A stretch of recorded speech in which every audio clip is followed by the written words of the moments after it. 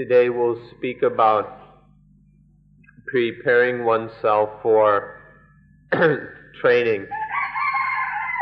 And this depends on you having a sufficient appetite already. Now that you have an adequate appetite, let's prepare for continuing further or progressing further.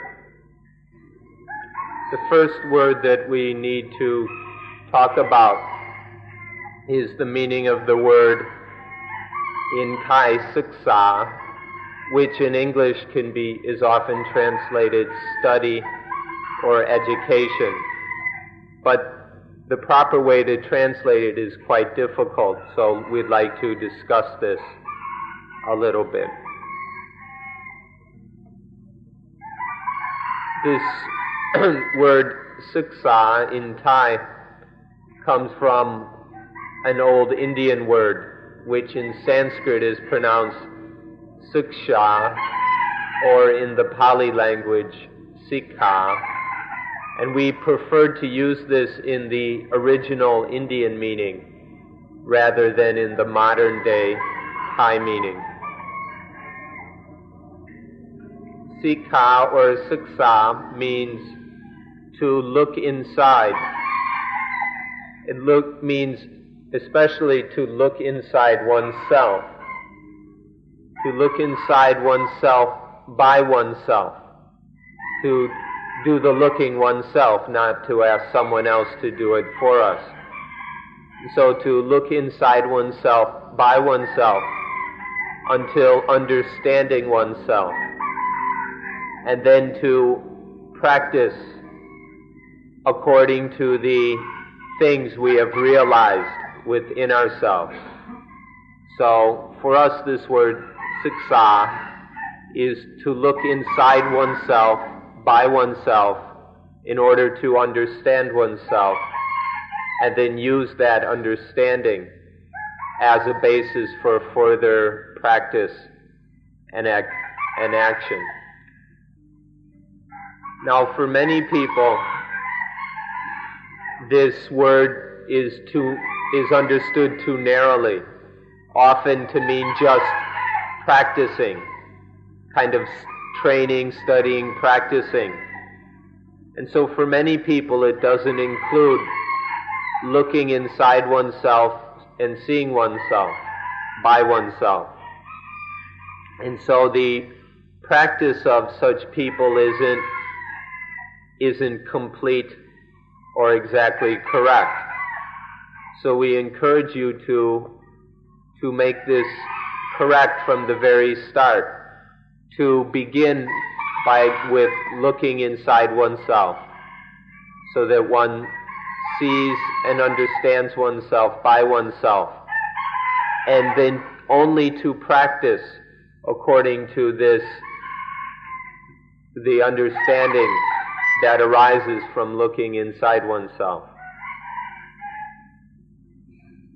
Further, we can distinguish three levels of siksa, or three stages. The first stage is the learning of the kind we do in a school, reading books and hearing teachers and things like that. This is the first level of siksa. The next level is the actual training, putting knowledge and everything into practice.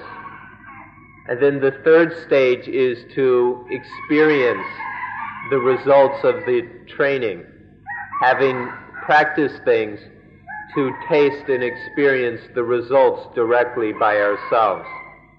All three of these are aspects or stages of the word siksa.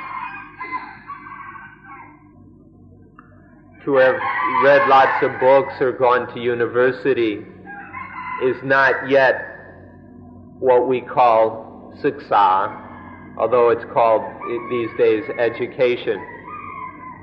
It's necessary to take what one has learned and put it into practice, to apply it, to train with it. But still, that isn't sufficient. We must also experience or taste for ourselves the results of the training and practice. Only then is siksa complete. In Buddhism, when we have looked within ourselves, by ourselves, and then seen what's going on in there, and then this understanding of having seen some truth within oneself leads then to practice. And this practice or training in Buddhism can be divided once again into three aspects. These three aspects then of training in Buddhism are called sila, which is morality, samadhi, which we can say is meditation, and panya, which is the spiritual training directly, the training in wisdom and understanding. Sila, or morality, is specifically about correct behavior in body and speech. Then samadhi is about developing and training the mind. And then, so this is the mental level of training. And then last is the spiritual level of training, which is the training of awareness and the training of understanding. So these three, morality, meditation, and wisdom, these three together make up a complete training. We can't have just part of it. All three aspects are necessary. The essence of all this training in Buddhism is to abandon or to throw away all attachments to anything as being I or mine, as to abandon all attachment to things as self. This is the essence and the goal of Buddhist training. So therefore we should learn and study about this non-attachment, about not attaching and letting go. And then we should train in this, we should put it into practice, learn, experiment, investigate how to do it. And then most of all, we must experience the results of letting go, experience the taste of non-attachment. Our training must focus on these three aspects of letting go, learning what it is, putting it into practice, and experiencing the results of having let go. So now we'll talk about preparing oneself for this siksa, getting oneself as ready as possible in the best way for siksa.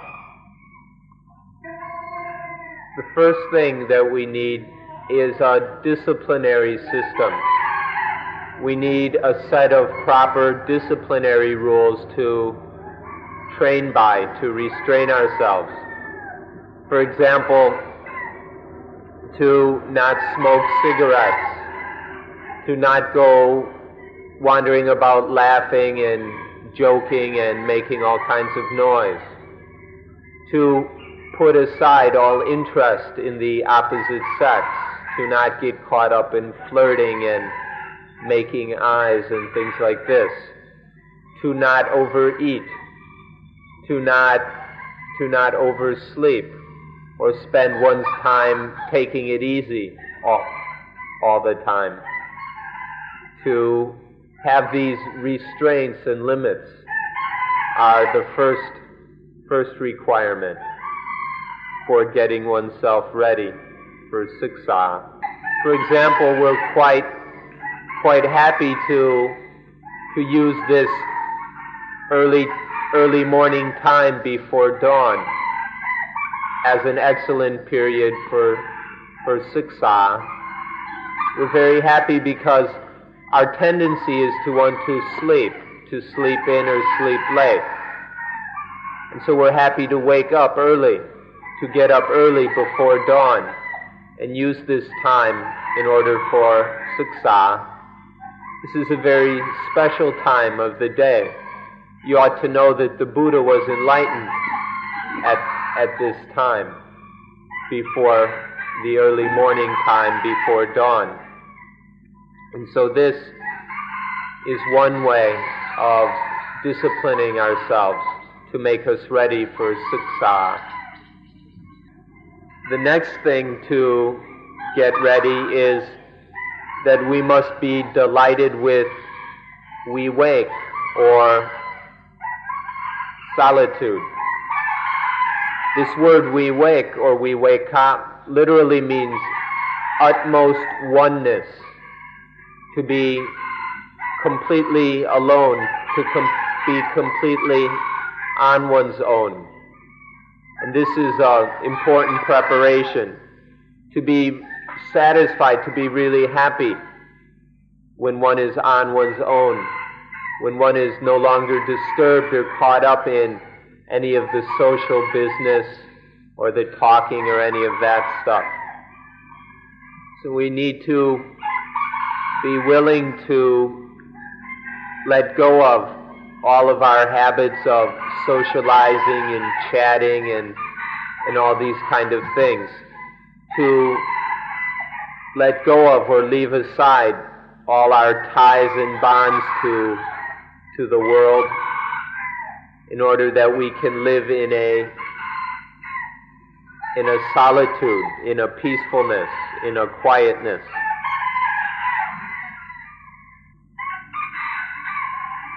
There's an old saying that we will temporarily close the eyes, ears, nose, tongue, and body sense in order that the mind may find viveka, or may find this solitude.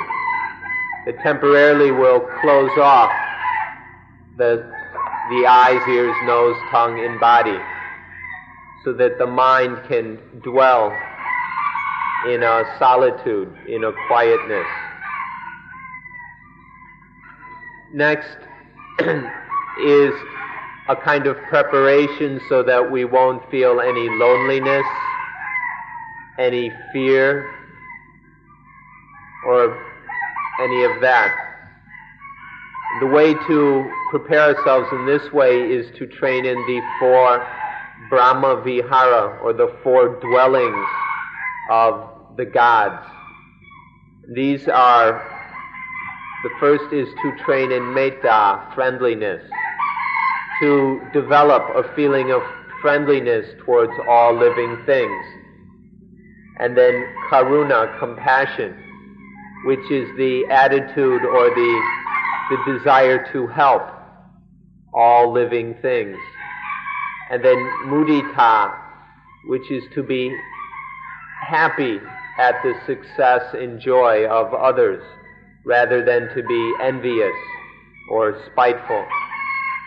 And then ubekkha, which is to be able to watch over, looking for an opportunity to help. To develop these 4 Brahma Vihara will prepare us so that we won't be lonely in the solitude, and so that we won't feel any fear even if we go off to practice alone deep in the forest. We will overcome fear by training in these 4 Brahma Viharas, or divine dwelling. Even if we're living in a center like this where there are many people, it's still important to train these 4 Brahma Viharas.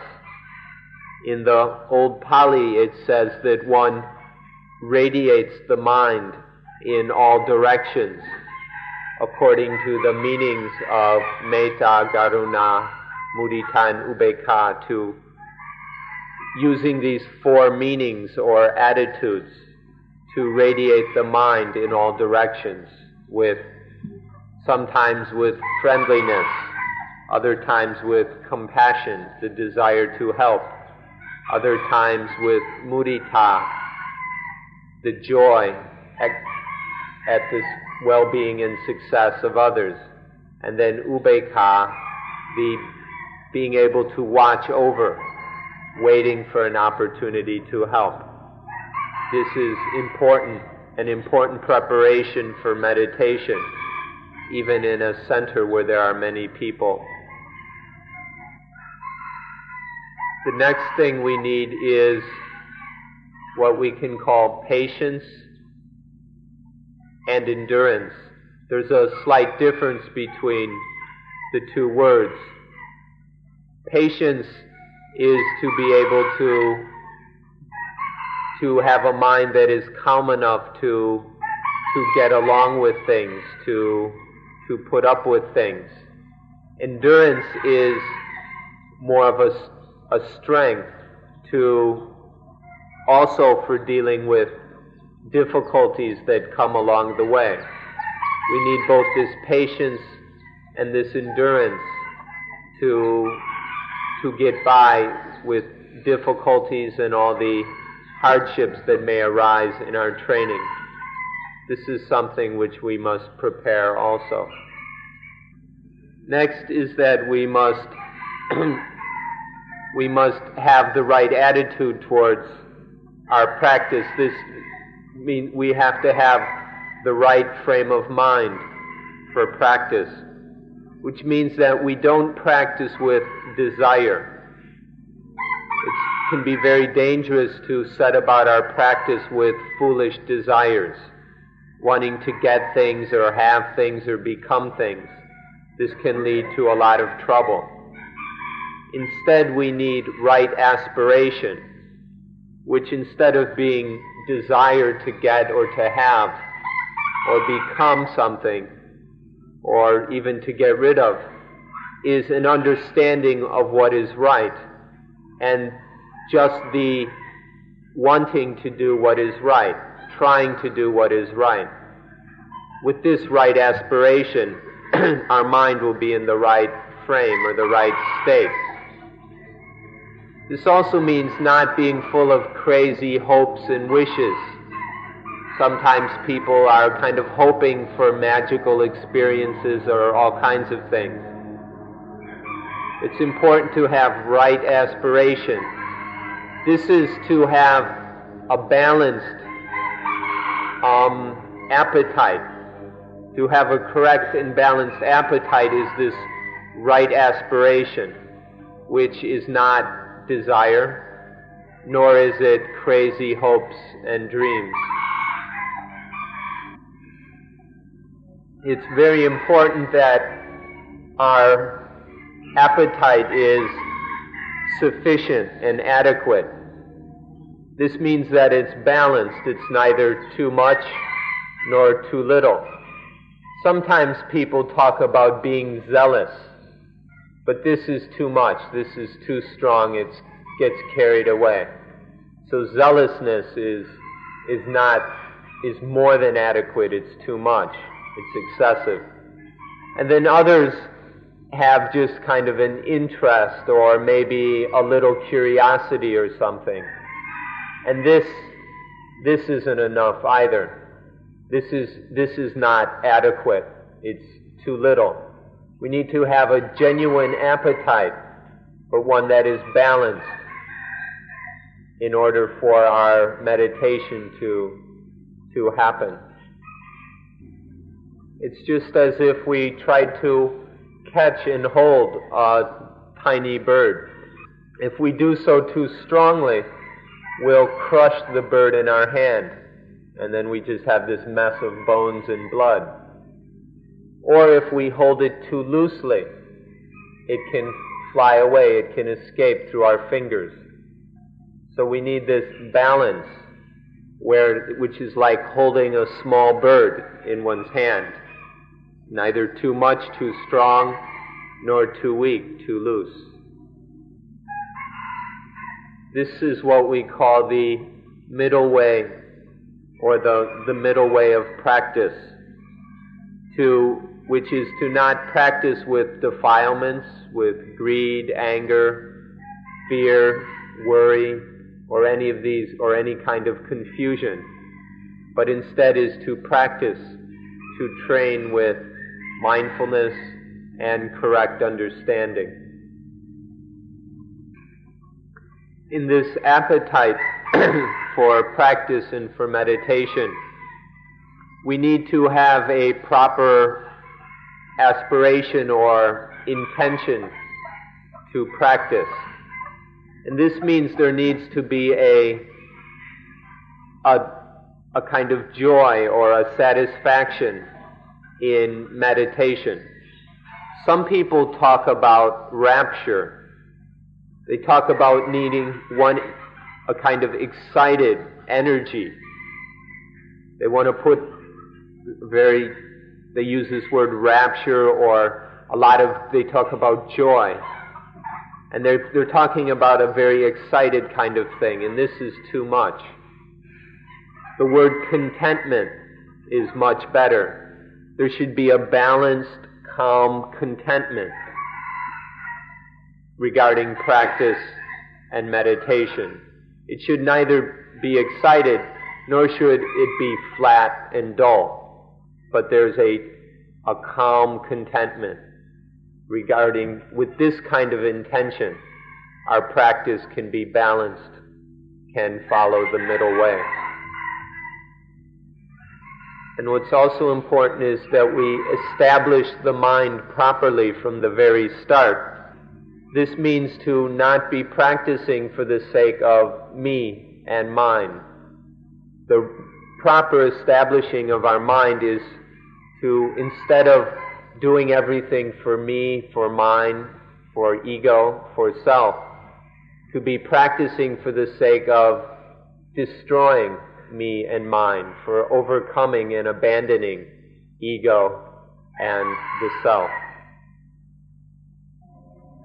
If there is some sense of a self, then this at least should be a self that is understood to be not really a self.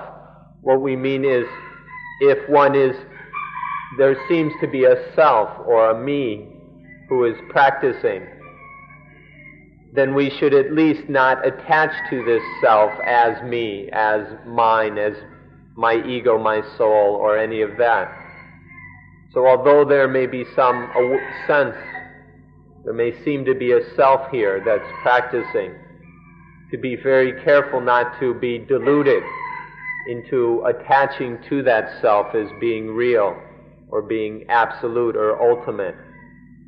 If our mind is established in this way, so that there is contentment not with myself as seen egoistically, not a kind of egoistic contentment or self-satisfaction, but a contentment or satisfaction with this self that is not a self. This means being content with this life that is training and practicing properly, but not turning this into self-satisfaction.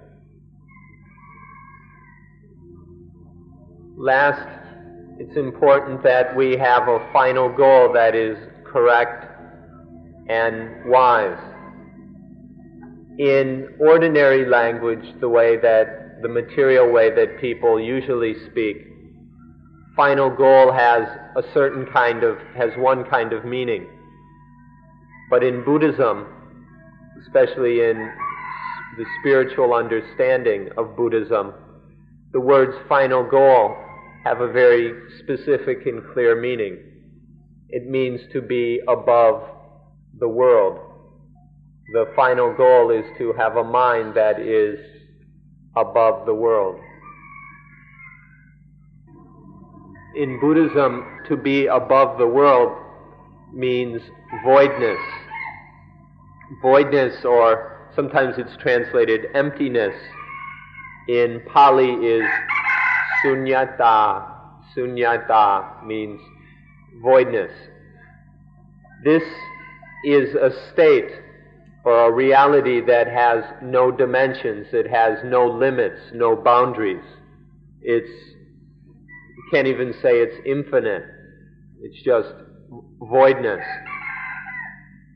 Some people are afraid of this. They think it's frightening, or they think it means death, or they misunderstand it to be a nothingness. But voidness is simply the state of being void, completely empty and free of I and mine. This is what voidness is. And this voidness is to be above the world, to be above all the problems connected to or involved with the world. Now, there are many people who misunderstand voidness.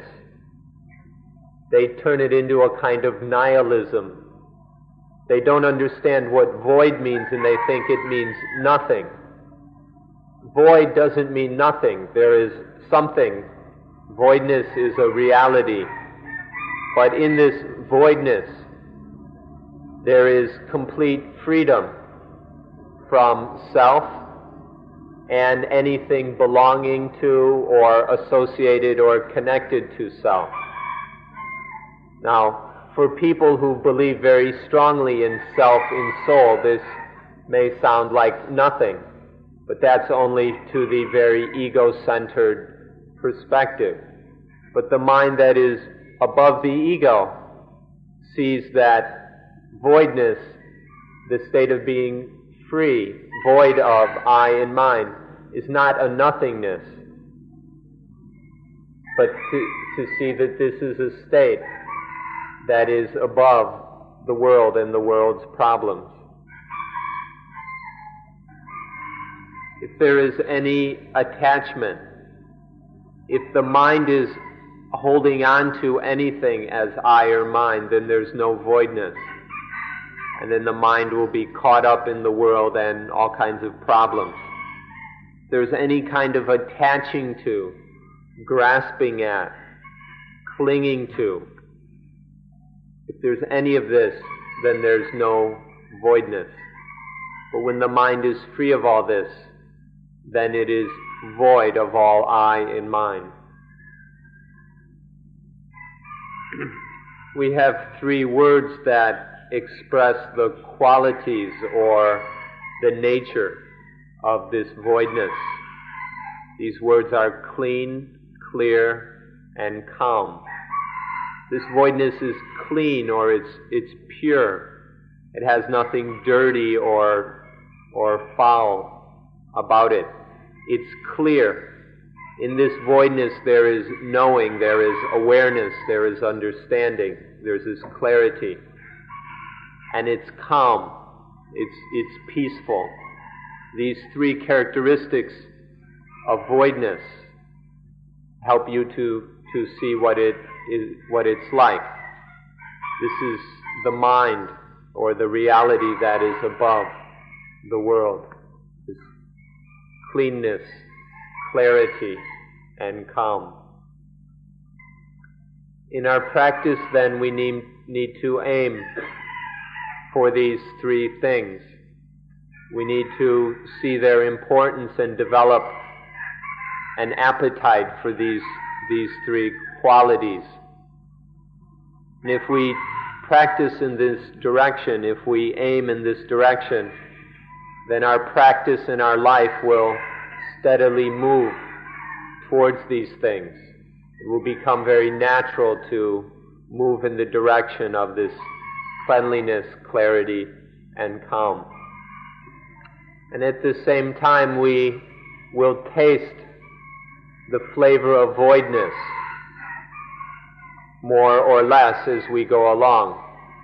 To whatever degree that there is voidness, whether more or less complete, more or less lasting, to whatever degree of voidness arises during our practice, then we experience that. We have a taste of this cleanliness, clarity, and calm.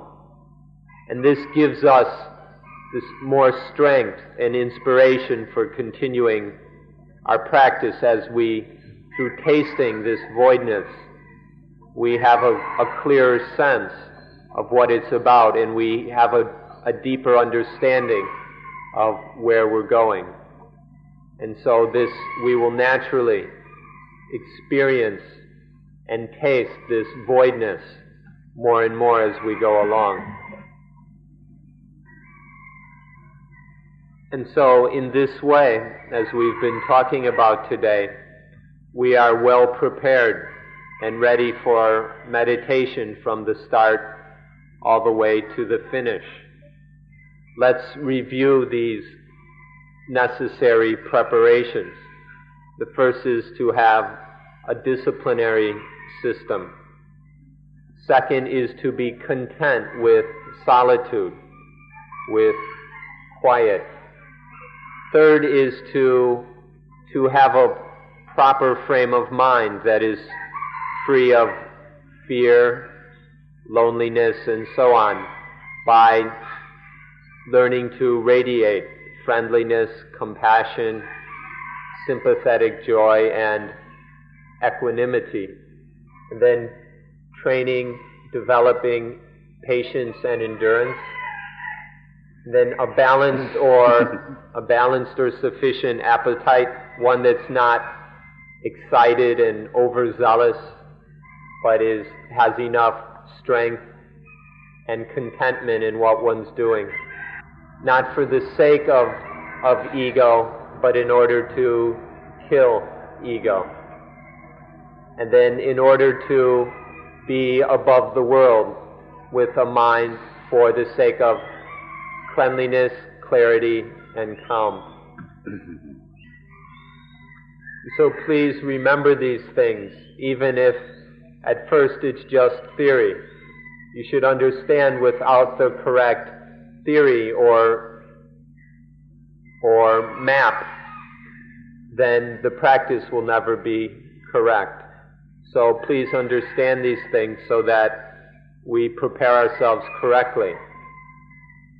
And then this will help us to come to understand the secret of life, that whenever that life becomes heavy, becomes burdensome, whenever there is ego, whenever there's any attachment to things as I and mine. And so the secret of life is to toss aside, to drop all attachment to I and mine, to let go of all sense of ego, self, and soul.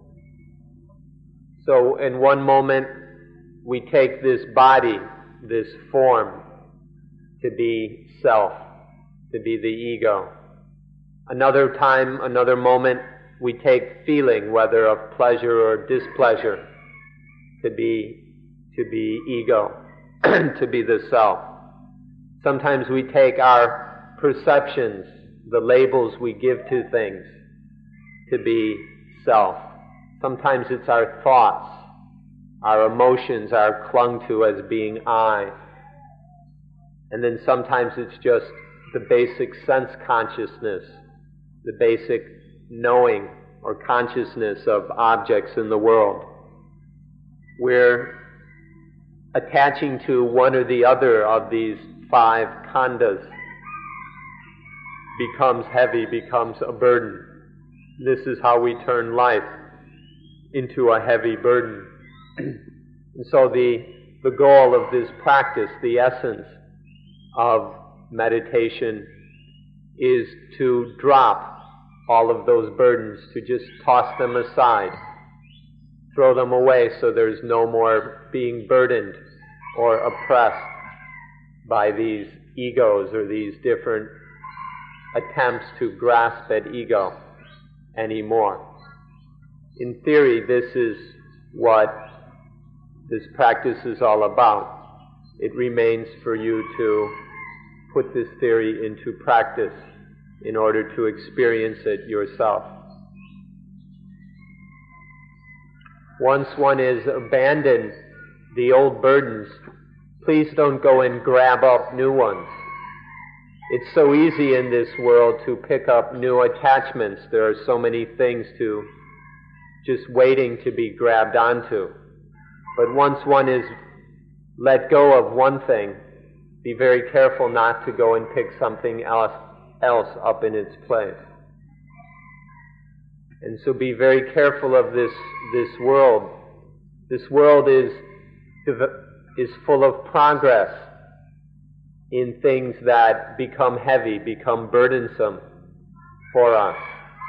This world is developing all these burdens for us to grab onto, so be very, very careful of this world. And then so we have to ask, well, who carries all these burdens? And of course the answer is the ego, the self. It's this stupid ego that carries all these burdens around, that feels all this weight. So why don't we just drop the ego, let go of the ego, pull the rug out from under it, or whatever. This voidness of this ego, this is what Buddhism takes as its eternal goal. The aim of Buddhism is eternal voidness. Now, of course, there are other religions or other ideologies that take the eternal self as their goal. This is probably appropriate for certain groups on certain levels, that it would be appropriate to seek the eternal self. But in Buddhism, what we're looking for is eternal voidness, the complete and total freedom from self. We can interpret the word God in two ways. We can interpret God as being the eternal voidness, or we can interpret God as being the eternal self, as is most often done. But the correct meaning of God, the highest, most profound way to interpret God is as being the eternal voidness. So please check into this carefully and find the correct meaning and practice accordingly. And so we hope that you see the aim behind all this preparation. And by seeing the purpose of the practice, then you'll see the value of proper preparation. And so then you won't overlook getting ready, and you'll appreciate the necessity and value of the disciplinary rules of solitude and so on. So today we've had a chance to talk about getting ready for practice. For once we have the appetite for practice, then getting ready for it. And tomorrow we'll speak about the practice itself. So that's enough for today. Thank you for being good listeners, and we'll end at this time.